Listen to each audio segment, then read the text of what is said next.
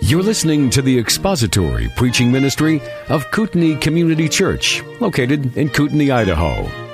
We pray that Christ is exalted and your spirit is blessed by the teaching of God's Word. For more information about Kootenai Church, please visit us online at kootenaichurch.org.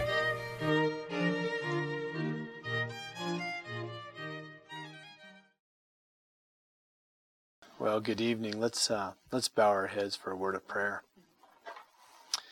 Our dear Heavenly Father, we thank you for this beautiful day you've brought forth, and once again an opportunity to truly be free, where we can gather together as brothers and sisters in Christ to study your word and to get a much better understanding of this magnificent subject of salvation. Father, the study of soteriology is just magnificent, because throughout it, what we have seen is how our Father in heaven has had his hand on every single thing that has taken place in our salvation. From before the world began to real time, it was all of you. And for that, we are eternally grateful. So as we close up our study of the doctrines of grace, and specifically Calvinism tonight, bless our time together. Thank you for everyone that has come faithfully. And I pray, Father, that all of us, as we leave tonight, will love you that much more. And Father, guide us, and by the power of your Holy Spirit, be our teacher. We pray these things in the magnificent name of your precious and most dearest Son, our Savior, the Lord Jesus Christ. Amen. Well, folks, we come to the last letter in our acronym, TULIP. The letter P, which represents the doctrine of the perseverance of the saints. Now, please understand that this doctrine does not stand alone. That's critical to always remember that. The doctrine of the perseverance of the saints does not stand alone, but is necessary, a necessary part of the Calvinistic system of theology. It really is the link that's so critical in the chain of salvation. You remove one link, the perseverance of the saints, and I think I said to you over and over again when we began that study, the doctrines fall like a house of cards. So it's a very critical doctrine. Now, the perseverance of the saints is an absolute and direct result. Follow with me. An absolute and direct result of unconditional election, limited atonement, and the irresistible grace of God. Now follow with me. If God has chosen men absolutely and unconditionally to eternal life, if God's done that, and if His Spirit effectively applies to them the benefits of redemption, then the inescapable conclusion is that these persons shall be saved. The absolute, inescapable conclusion is that these people will be saved. You see, those who once become true believers have within themselves the agent of eternal life. And of course, that agent is the Holy Spirit. And since the Holy Spirit dwells within them, they are already set aside for eternity. Isn't that a beautiful and magnificent thought? Since the Holy Spirit dwells within us, we are already set aside for eternity. It's true that they are exposed to many trials, yes. Of course we're exposed to many trials, many difficulties. Absolutely. But you and I can rest assured that Philippians 1:6, He who began a good work in you will be faithful to complete it. Period. He will be faithful to complete it. The fact is, the very presence of strife within our lives, beloved, is the very sign of eternal life and the promise of victory. The fact that we go through trials and difficulties and adversity proves that we are children of God. Let's take a look at a powerful prospect that guarantees our perseverance. The nature of the change which occurs in regeneration is a sufficient guarantee that the new life imparted shall be permanent. Now let me say that again because it's such a key element. The nature of the change, which occurs in all of us in regeneration is a sufficient guarantee that the new life imparted shall be permanent. The new life imparted to us through salvation is permanent. Because regeneration is a radical and supernatural change of the inner nature through which the soul is made spiritually alive and the new life which is imparted is now immortal. And since it is a change in the inner nature, it is in a condition which man does not have control. Everybody agree with that? Since it is a change in the inner nature, it is in a condition which man does not have control. Because no created creature is at the liberty to change oneself. The fundamental principles of its nature, for that is the prerogative of God, and God alone, the Creator. Let me repeat that. No created creature is at the liberty or the freedom to change the fundamental principles of its nature. That is the prerogative of God and God alone as Creator. Therefore, nothing short of another supernatural act of God could reverse this change and cause new life to be lost. Does that make sense? Does everybody understand that at this point? No problem. Good to see you.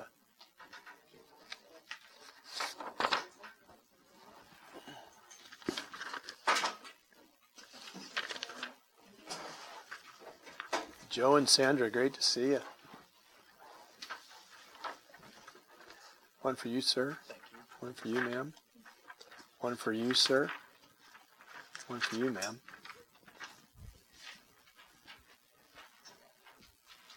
And at the end, I'll get you another copy of what we're looking at tonight. So let me repeat that, because I think it's so fundamental to understanding our security in Christ, our eternal security in Christ. No created creature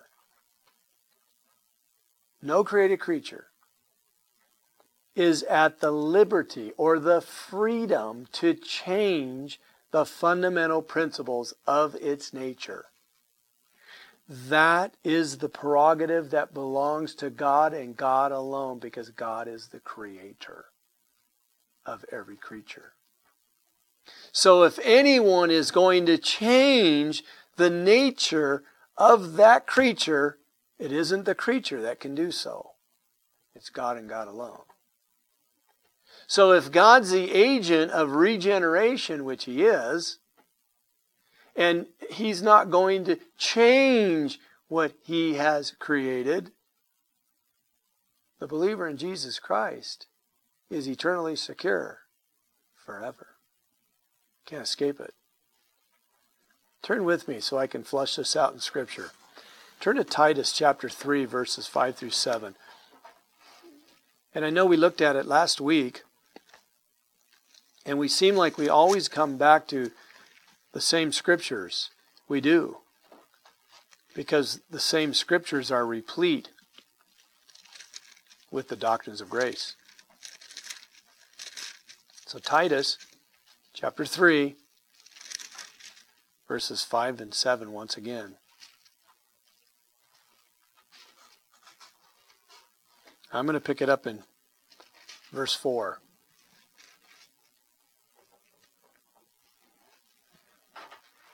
I'll wait and make sure everybody's there. Everybody there? Titus chapter 3, verses 5 through 7.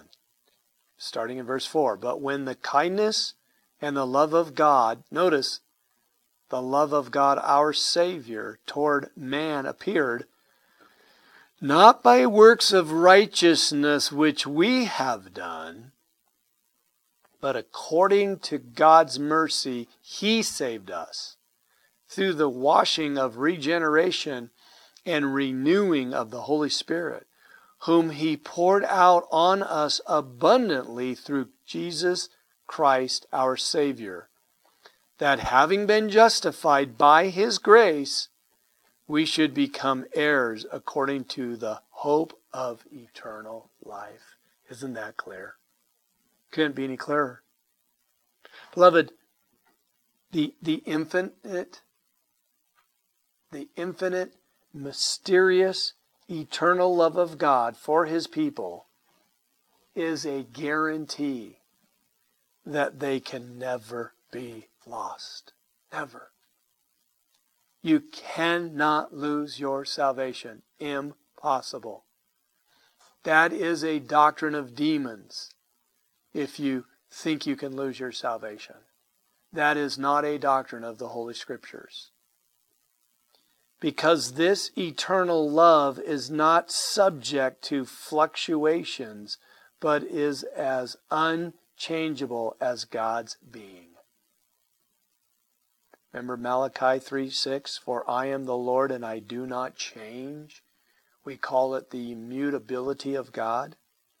Romans 11:29, for the gifts and the calling of God are irrevocable.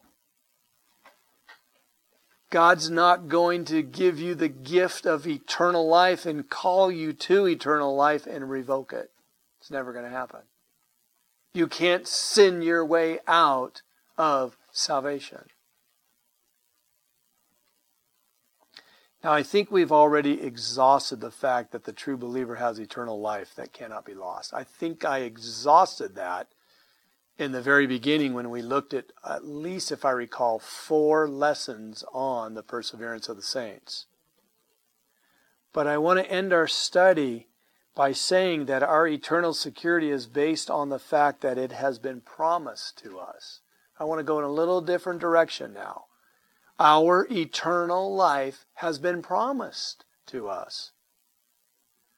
In other words, our eternality is based on God's promise of eternal and everlasting life. Now let's flush that out, and we're only going to go in John's Gospel. So would you jump into John's Gospel with me?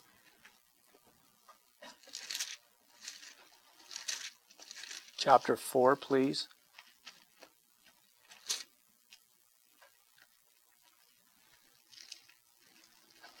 John's Gospel, chapter 4, verses 13 and 14.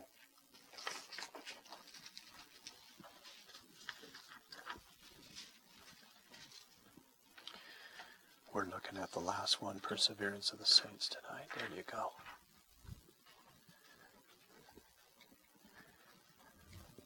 In John chapter 4, verses 13 and 14, our blessed Lord said this, whoever drinks of this water will thirst again.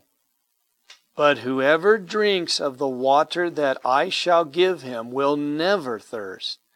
But the water that I shall give him will become in him a fountain of water springing up into everlasting life. Friends, that's a promise. We shouldn't have to go any further if we read that alone and recognize who's making that promise, and we know that it's the Lord Jesus Christ, and we know that Christ is immutable, just like His Father. He made it very clear in His promise that we have everlasting life. Now, for the Arminians who we love dearly, who believe you can lose your salvation, they won't say this, but they're implying that Christ just lied. What he just said here isn't true. God forbid that we ever take that position. That's blasphemy.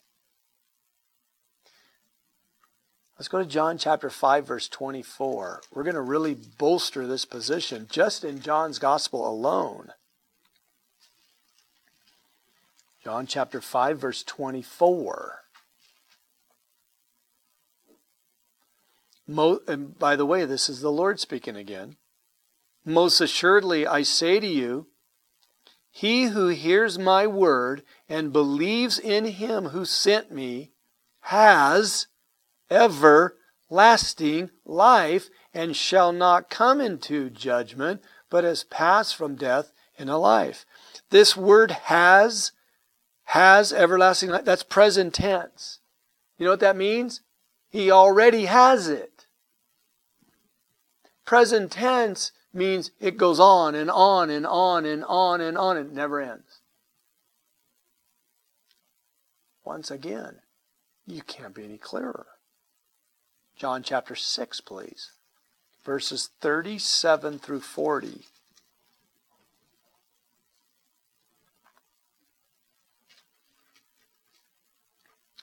John chapter 6, verse 37 through 40. Very familiar to all of us. Here's our Lord once again. All that the Father gives me will come to me, and the one who comes to me I will by no means cast out. For I have come down from heaven, not to do my own will, but the will of him who sent me. This is the will of the Father who sent me, that of all he has given me I should lose nothing, but should raise it up at the last day. And this is the will of him who sent me, that everyone who sees the Son and believes in him may have everlasting life, and I will raise him up on the last day. Couldn't miss it. Here it is again. So as we keep going through this John's Gospel, understand that Jesus Christ himself introduced the doctrines of grace as the first New Testament writer. And we're going to look at all of the Gospel of John here at every one of these and understand who is making these promises. The very one who died for our salvation. Now, if he died for our salvation to free us from sin and to give us everlasting life, he is going to bring it to fruition. He who began a good work in you will be faithful to complete it to the end. John chapter 6, verse 47 through 58.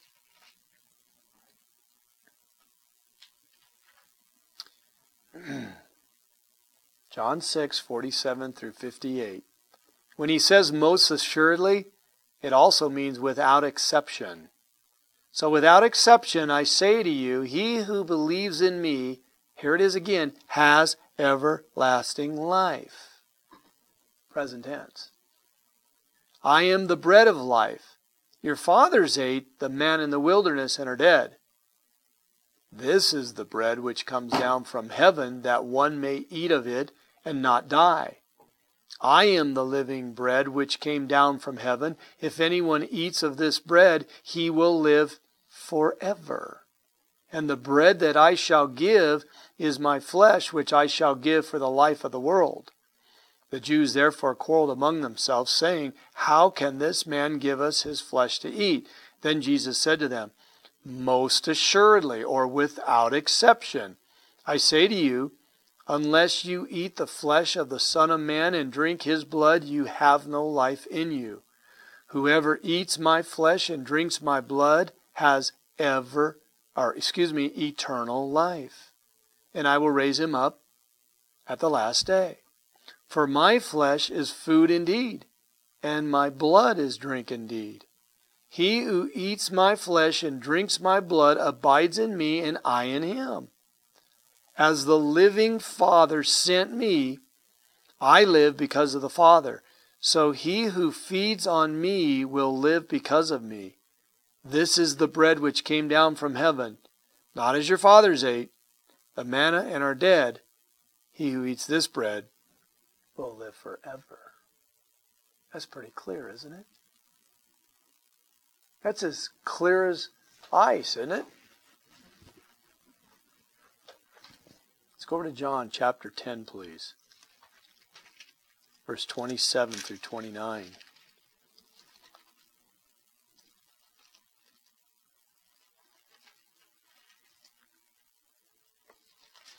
I love this passage. John chapter 10, verse 27, 28, and 29. My sheep hear my voice. Stop there. Who are his sheep? Yeah, good answer. The elect, the true believer, the regenerated, the born again. Those are his sheep.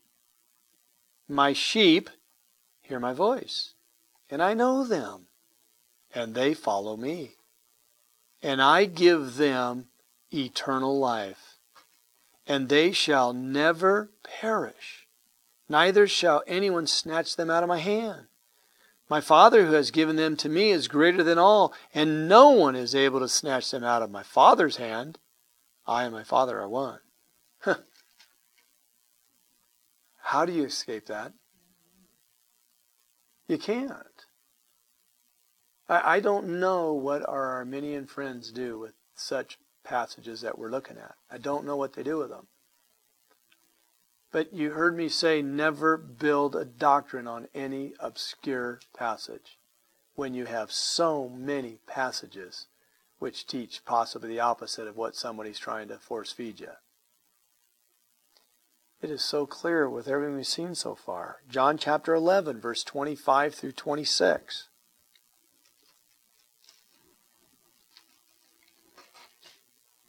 I think this is Jesus talking to Mary and Martha, or one of the sisters, Martha.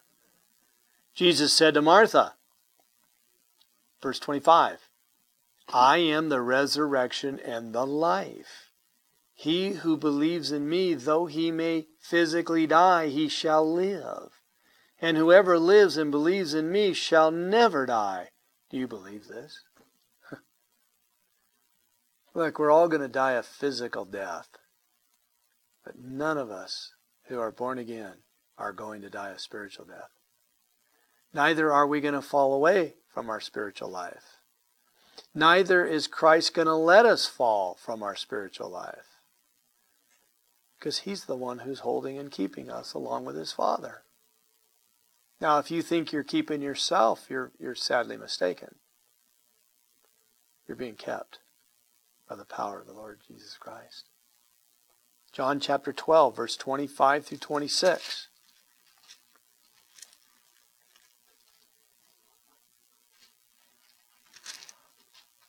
I'm going to pick it up in verse 23. This is Jesus foretelling his crucifixion. But Jesus answered them, saying, the hour has come that the Son of Man should be glorified. Most assuredly, or without exception, I say to you, unless a grain of wheat falls into the ground and dies, it remains alone. But if it dies, it produces much grain. He who loves his life will lose it, and he who hates his life in this world will keep it for eternal life. If anyone serves me, let him follow me, and where I am, there my servant will be also. If anyone serves me, him my Father will honor. Once again, how do you escape it? I don't know how to ever take this wonderful gospel and attempt to manipulate the text and say you can lose your salvation. I certainly can't do that. I certainly won't do that. John chapter 14, verses 1 through 4. Very familiar. He just got done saying something similar.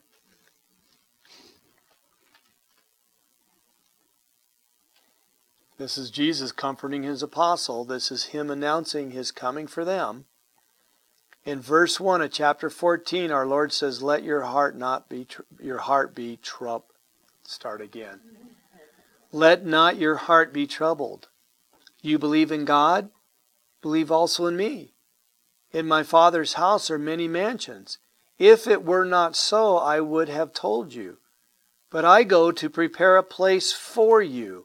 And if I go and prepare a place for you, I will come again and receive you to myself, that where I am, there you may be also. And where I go, you know, and the way you know. Verse 6, I am the way, the truth, and the life. No one comes to the Father except through me. Once again, it couldn't be any clearer. He's going to prepare a place for us, and He's coming back to take us to that place. Nobody who's born again is exempt from that promise. No one. It's a guarantee. It's an absolute guaranteed promise. John chapter 18, verse 9. Excuse me.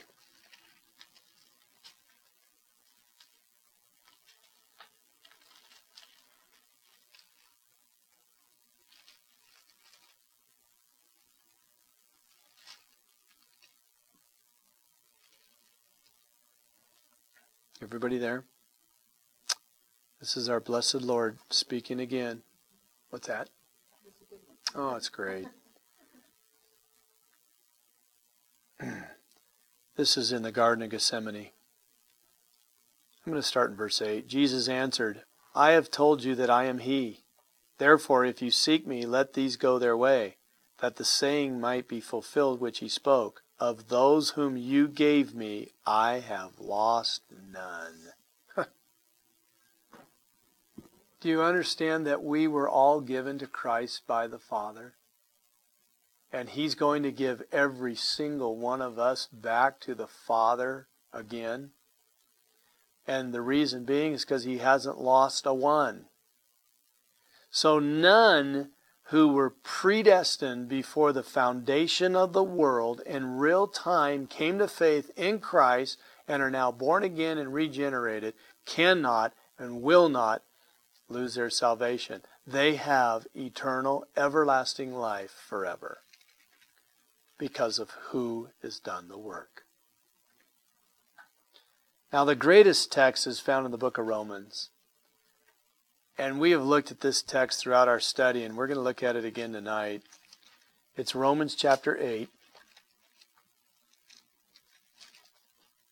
And I don't think you can wear this passage out.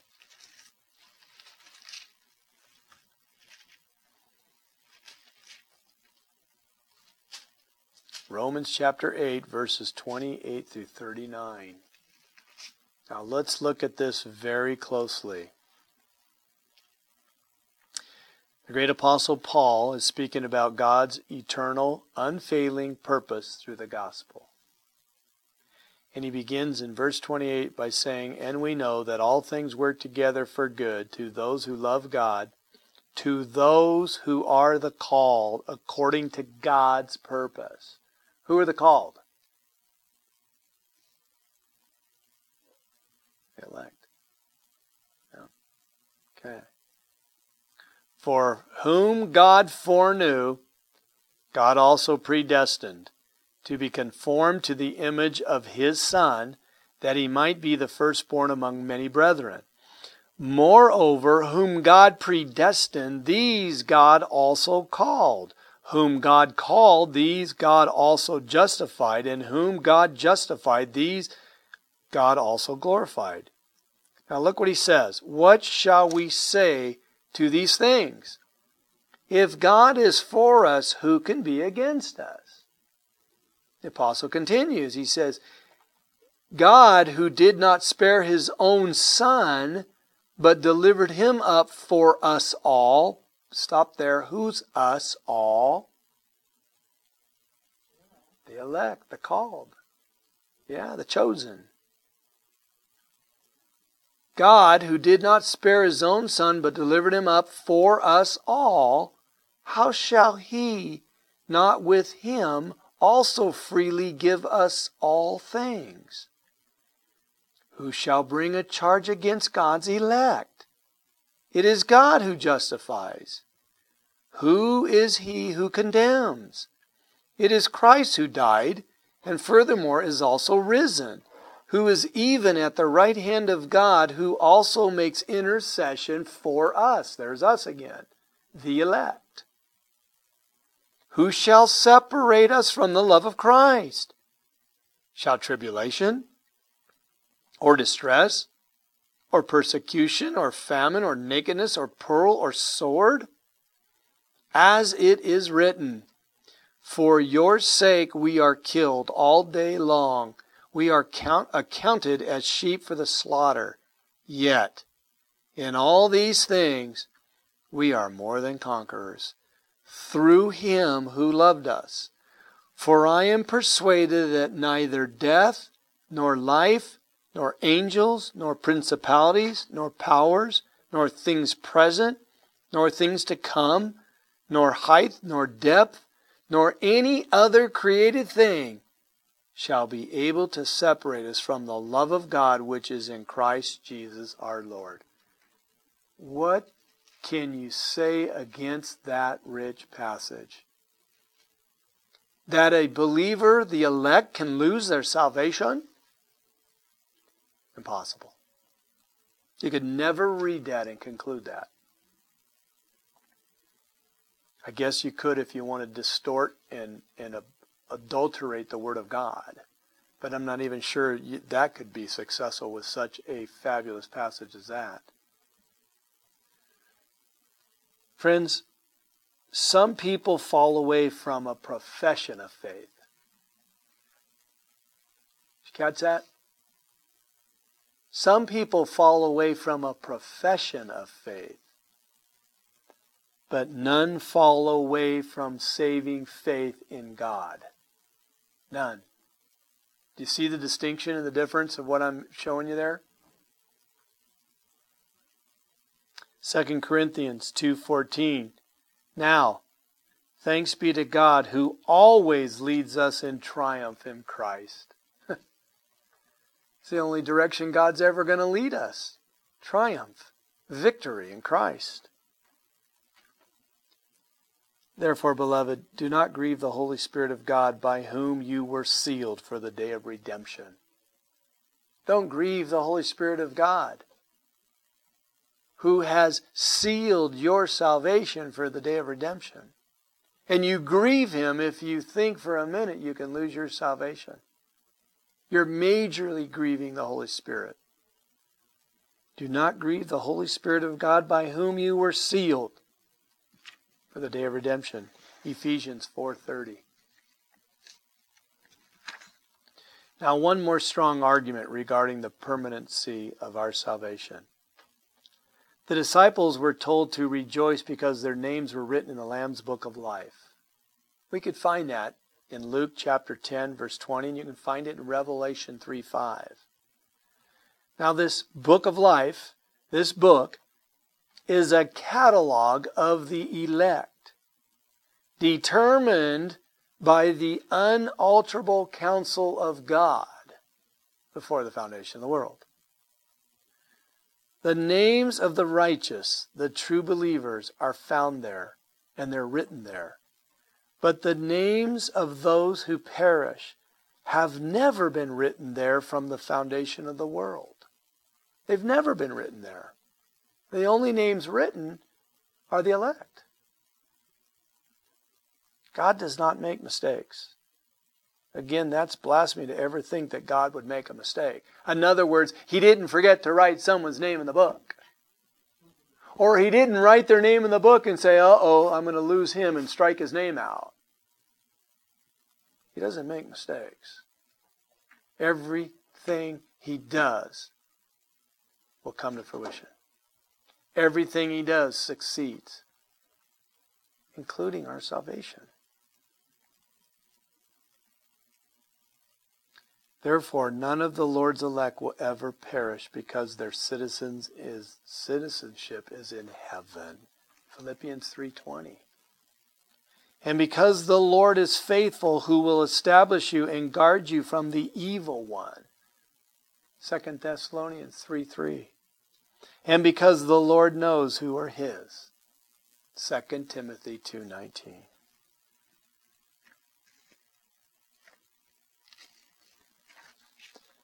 In closing, we made it. In closing, all kinds of thoughts ran through my mind as to how to finish up our study on Calvinism. You see, Calvinism is really a systematic theology of the sovereignty of God in relation to the redemption and the salvation of God's elect. That's really what Calvinism is. And though the sovereignty of God is difficult to fully comprehend and understand for the finite human mind regarding an infinite God's purpose, we cannot and must not reject it. In other words, because of our inability to fully comprehend such great biblical truths, we do not reject what Scripture clearly teaches. Thus, we submit ourselves to the authority and teaching of God's Word and be content not to fully understand. Turn with me, please, back to Isaiah chapter 5, verses 8 and 9.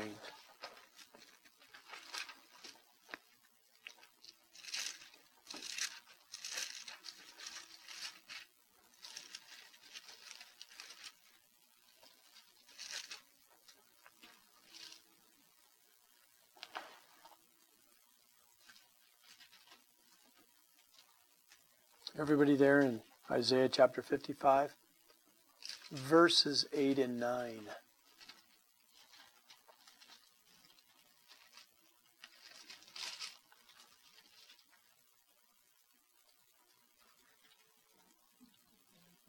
Everyone there? Isaiah 55, verse 8. For God's thoughts are not your thoughts, nor are your ways my ways, says the Lord. For as the heavens are higher than the earth, so are my ways higher than your ways, and my thoughts than your thoughts. Turn over to Romans chapter 11, please.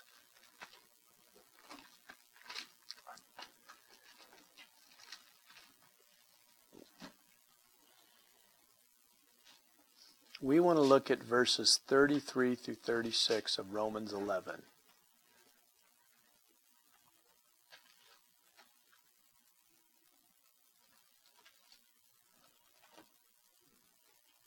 Wait for everybody to get there. Romans chapter 11, verse 33. Oh, the depths of the riches, both of the wisdom and knowledge of God. How unsearchable are His judgments and His ways past finding out. For who has known the mind of the Lord? Or who has become His counselor? Or who has first given to Him, and it shall be repaid to Him? For of Him, and through Him, and to Him are all things, to whom be glory forever. Amen. Folks, this is where we began our study months ago with the doctrines of grace. Reminding ourselves that our human reasoning has been tainted by sin, and thereby limiting our capacity to fully understand an infinite triune God. Psalm 50:21. And you thought that I was altogether like you. I keep that in the front cover of my Bible so that I can read that and remind myself all the time when I want to take something into my own hands. I read that. And you thought that I was altogether like you. He's not like us. He's past finding out. Now, I'd like to share a couple more principles for application from our study of Calvinism. If the true Calvinist is a sinner who has received God's grace and therefore seeks to live for God's glory, then the prophet Isaiah is the perfect example of a Calvinist. To put it another way, if the essence of Calvinism is a passion for God's glory, then one could hardly come up with a better example than the prophet Isaiah. Turn with me to a very familiar passage, Isaiah chapter 6, please.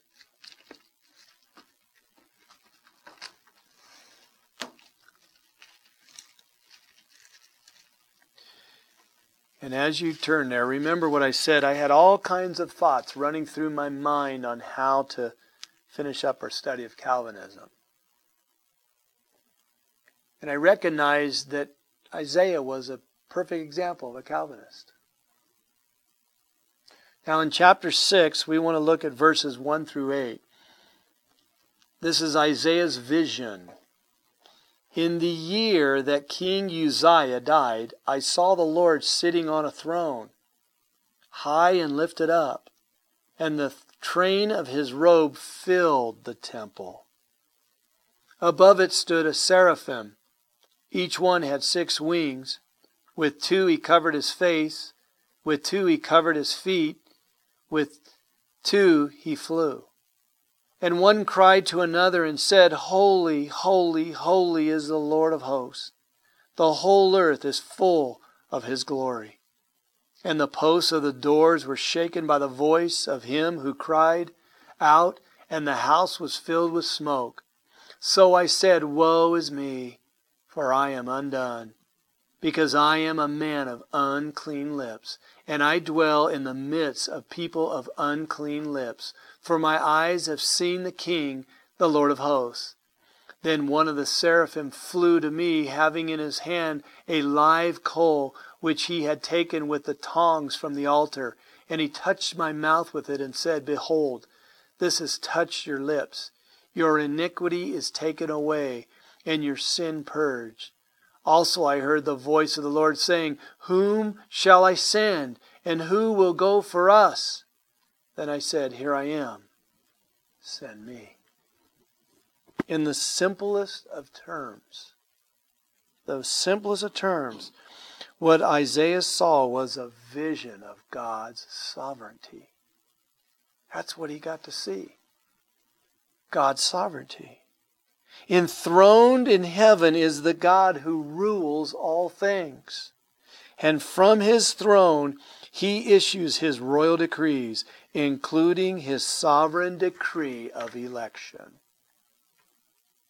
Also from his throne, God executes his sovereign plan of salvation, drawing sinners to himself by his efficacious and persevering grace.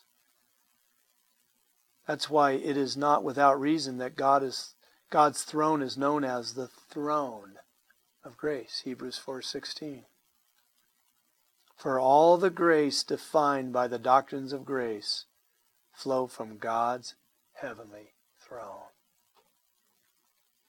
Loved ones, the way that God makes a Calvinist is by exposing them to their sin and bringing that person into his throne room, there to bow before his supreme majesty, showering them with his grace. And all of this is being done by his divine sovereignty without the aid of man. God doesn't need man. Man needs God.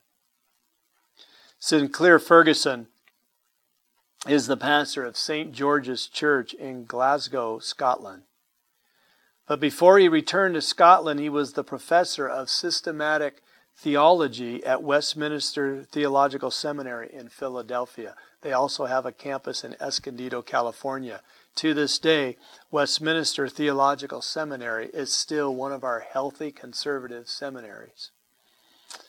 His students well remembered how he would begin his course on theology. He would say, and I quote, "The goal of theology is the worship of God. The posture of theology is on one's knees. The mode of theology is repentance." End of quote. Isn't that good? Let me read that again. The goal of theology is the worship of God. The posture of theology is on one's knees. The mode of theology is repentance. Now, another great man of God, the late James Montgomery Boyce, he was pastor emeritus at 10th Presbyterian Church in Philadelphia.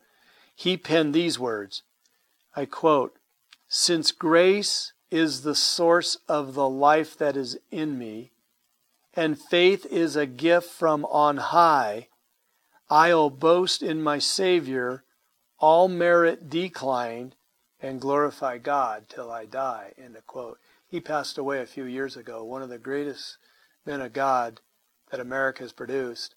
When he passed away, the late R.C. Sproul said of him, God just judged America, when James Montgomery Boyce passed away. That's how much R.C. Sproul loved James Montgomery Boyce. He was a Calvinist. R.C. Sproul was a Calvinist. Isaiah was a Calvinist. Apostle Paul was a Calvinist. Jesus Christ was a Calvinist. Now, beloved, Calvinism teaches that in salvation, God does for us what we cannot do for ourselves. That's what Calvinism teaches. That God does for us what we cannot do for ourselves. And that is true at every step of the way, because long before we could choose for God, the Father chose us in Christ. Let me say that again. Long before we could choose for God, the Father chose us in Christ. When we were unable to remove our guilt, the Son died for our sins. And when we would not come to God in faith, the Spirit of God drew us by His irresistible grace. Thus, Calvinism requires the sinner to accept God's sovereignty in salvation. Now, I want to read to you something.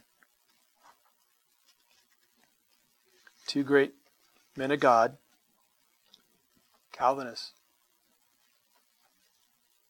Charles Spurgeon, I quote, "Men will allow God to be everywhere except upon His throne. They will allow Him to be in His workshop to fashion worlds and to make stars. They will allow Him to be in His armory to dispense His alms and bestow His bounties. They will allow Him to sustain the earth or light the lamps of heaven or rule the waves of the ocean. But when God ascends His throne, His creatures then gnash their teeth. When we proclaim and enthrone God and His right to do as He wills with His own, to dispose of His creature as He thinks well, without consulting them in the matter, then it is that we are hissed at and men turn a deaf ear to us, for God on His throne is not the God they love." End of quote. He's right. He's right. The great theologian and scholar J.I. Packer wrote in his book Evangelism and the Sovereignty of God, I quote, "All Christians believe in divine sovereignty, but some are not aware that they reject it. The root cause is the same, a reluctance to recognize the existence of mystery and to let God be wiser than men. They are bound to reject the biblical doctrine of divine sovereignty and to explain away the great number of texts that teach it." End of quote. J.I. Packer was right also. I've unfortunately seen this time and time again with men and women who are believers in Jesus Christ. They want to strip God of being on His throne and having sovereignty over His creatures in creation. Now, lastly, this might rub some of you wrong, and I'm not trying to rub you wrong. I'm trying to prod you to holiness. Sometimes Calvinism has a stigma hanging over its head, and sometimes rightfully so. Sometimes Calvinists are labeled narrow in their thinking and uncharitable in their attitude towards those who disagree. Sometimes they have a bad reputation, and sadly, perhaps some of it is deserved. Now, I'm not advocating unity at the expense of biblical fidelity. That's not what I'm going to advocate here. I'm not suggesting to compromise at the expense of biblical truth and orthodoxy. But may I say that there has been a combative tendency to defend Calvinism. And whenever the doctrines of grace are divorced from warm and loving Christian attitudes, people tend to get ornery. Some people seem to be overly concerned about converting people to their side of theology. Still others have memorized tulip, but somehow seem to be missing the heart of the gospel. Beloved, the true Calvinist ought to be the most loving, gentle, and warm Christian. Not ornery, not unkind, but grounded in God's grace and thereby generous and loving in spirit. Calvinism, which is found on biblical fidelity, does not need defending. Remember that. Calvinism, which is found on biblical fidelity, does not need defending. Let me also say that God's Word doesn't need defending. God's Word defends itself.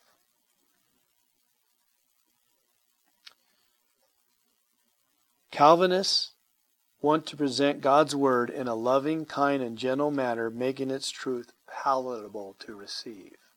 That's the position we want to take.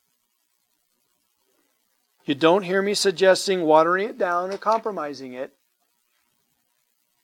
You hear me suggesting presenting it in a loving and warm way that people will hear you and might embrace it. The conviction to its truth is the role of the Holy Spirit. Deliver it in such a way that you can be an instrument of grace, a vessel of grace that the Holy Spirit can use.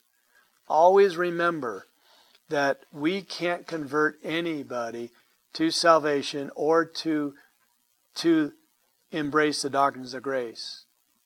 That's the role of the Holy Spirit. Our role is to present the truth lovingly, warm, and gentle, to where the Holy Spirit will partner up with us and possibly bring that person to faith or to clear understanding of biblical truth. We're done. Any questions? Any comments? Any concerns?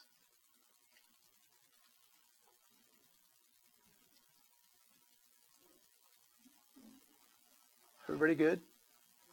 Okay. Let me walk you through what I'm leaving you with tonight.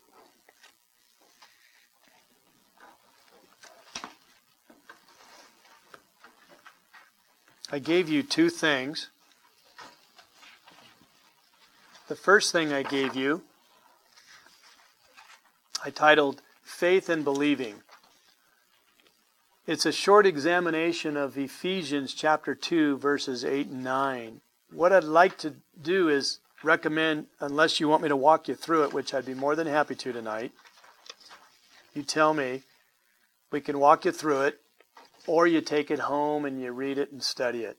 What it is I'm showing you how to apply hermeneutical principles to interpreting Scripture. Why did I use this verse? Because this verse has been the battlefield for years with people who say the gift that Paul's talking about here is grace and not faith. They say the faith is what you bring to the table. I show you by taking you through this little quick study by using hermeneutics is that the grace and the faith are both the gifts that Paul's talking about. So you could read it on your own. You could have me walk you through it. What would you guys want to do here?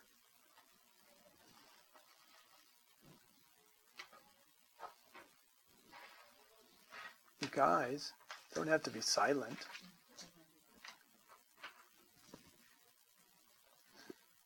You want to walk yourself through it at home and take your time? Okay. Let's do that. you have any questions, you can obviously ask me on Sunday or you can call me. So, the last thing I gave you, I wanted you to have a copy of the Doctrines of Grace bibliography, every single resource that I used for our study here for the last several months.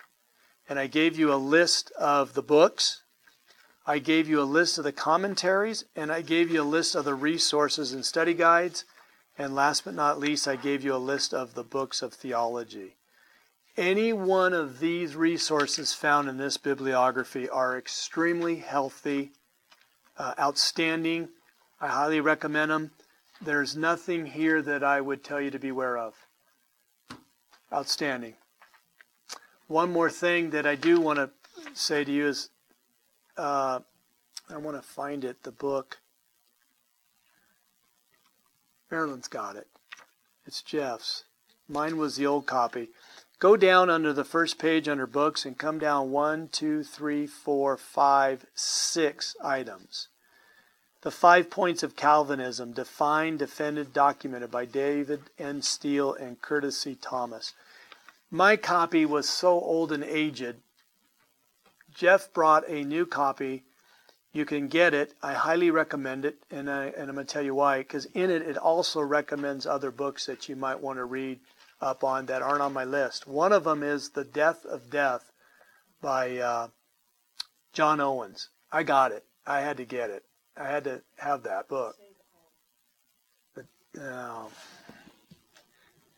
death of yeah. Oh, folks, I'm just going to tell you it's outstanding. I've been starting to read it. The foreword was written by J.I. Packard, who is also deceased, but it's an absolute wonderful treatise on the sovereignty of God in the salvation of the believer. And if you know anything about the Puritans, they are thorough, extremely thorough, in fact, exhaustive. John Owens is one of those. It's exhaustive and thorough. It is Old English, but I'd highly recommend get the book. It's outstanding. He deals in detail with the argument about limited atonement. So, with that, we're done. Let's close in prayer. Jeff, would you close us up in prayer tonight? Thank you for listening to the latest podcast from Kootenai Church. If you'd like to learn more about Kootenai Church or to donate to our church ministry, you can do so online by visiting kootenaichurch.org. We hope you enjoyed this podcast and pray you'll join us again next time. Once again, thank you for listening.